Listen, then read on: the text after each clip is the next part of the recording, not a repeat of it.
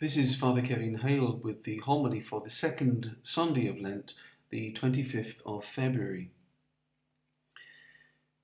If it wasn't so cold at the moment, our gardens would be a blaze of colour, but the daffodils and the crocuses seem to be hedging their bets, and gardeners tell me that the spring flowers are going to be rather stunted in their growth because of the severe winter that we've not enjoyed. As we observe the world of nature waking up at this time of year, we should be amazed at the way in which plants and creatures get changed, transformed into something which is completely different to what they looked like before.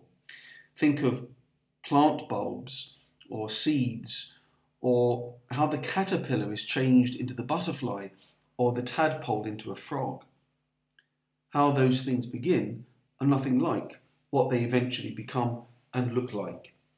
This is a process that we call metamorphosis, from the Greek, which means to go beyond the form of what is seen and perceived. Every year when we hear the story of Jesus being transfigured on this particular Sunday of Lent, something similar is being told to us.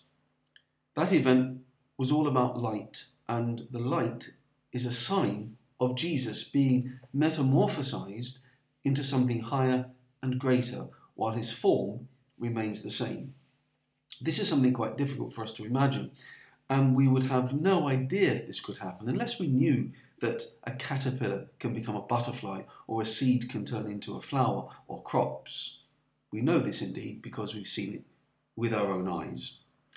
In the same way, supernatural things can seem to us quite improbable and outside of our existence. I think it's rather like living in a two-dimensional existence. If you're a square, it's difficult to imagine how that can lift up to become a cube, or how a triangle can be raised up to become a pyramid. Neither square nor triangle is lost in this process, rather they are increased, intensified, metamorphosized. The caterpillar isn't so much lost or destroyed in the butterfly, but is elevated, transfigured to something the same but higher. The Christian belief in the body is very similar. We don't believe that the soul somehow escapes from the body in the way that Plato thought. The body is rather raised to a higher plane. So transfiguration and resurrection mean something very similar. They are both forms of metamorphosis. The body of Jesus at his transfiguration and at the resurrection are types of what we shall be. God does not suppress the body, but raises it up in the way that the seed is transfigured and raised up from its original form to something higher, nobler, and supernatural. This is, in fact, the essence of the teaching of St. Paul about the resurrection of the body. So, why this thought, this gospel on this particular Sunday of Lent?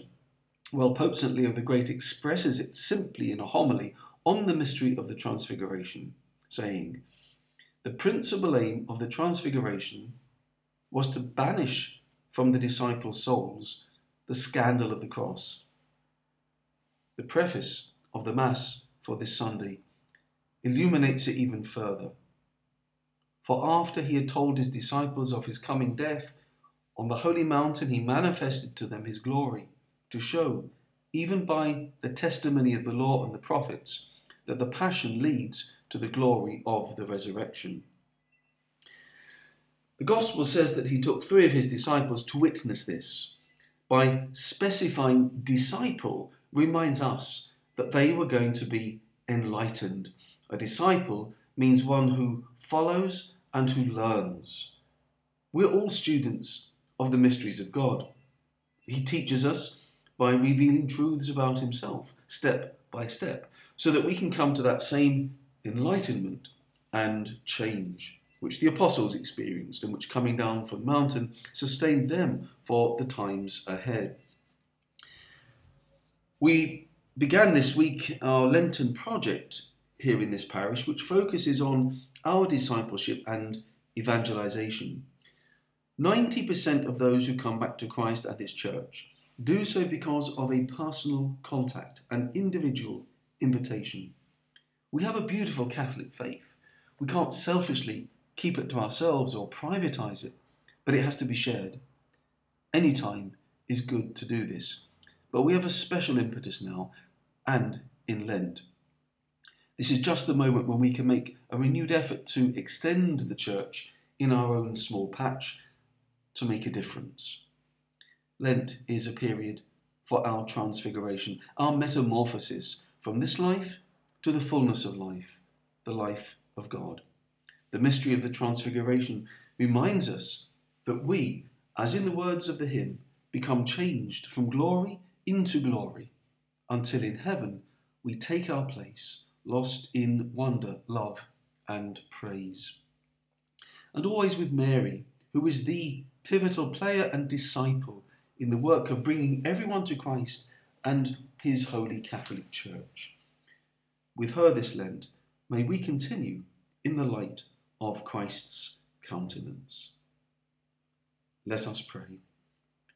O God, who have commanded us to listen to your beloved Son, be pleased, we pray, to nourish us inwardly by your word, that with spiritual sight made pure, we may rejoice to behold your glory. Through Christ our Lord. Amen.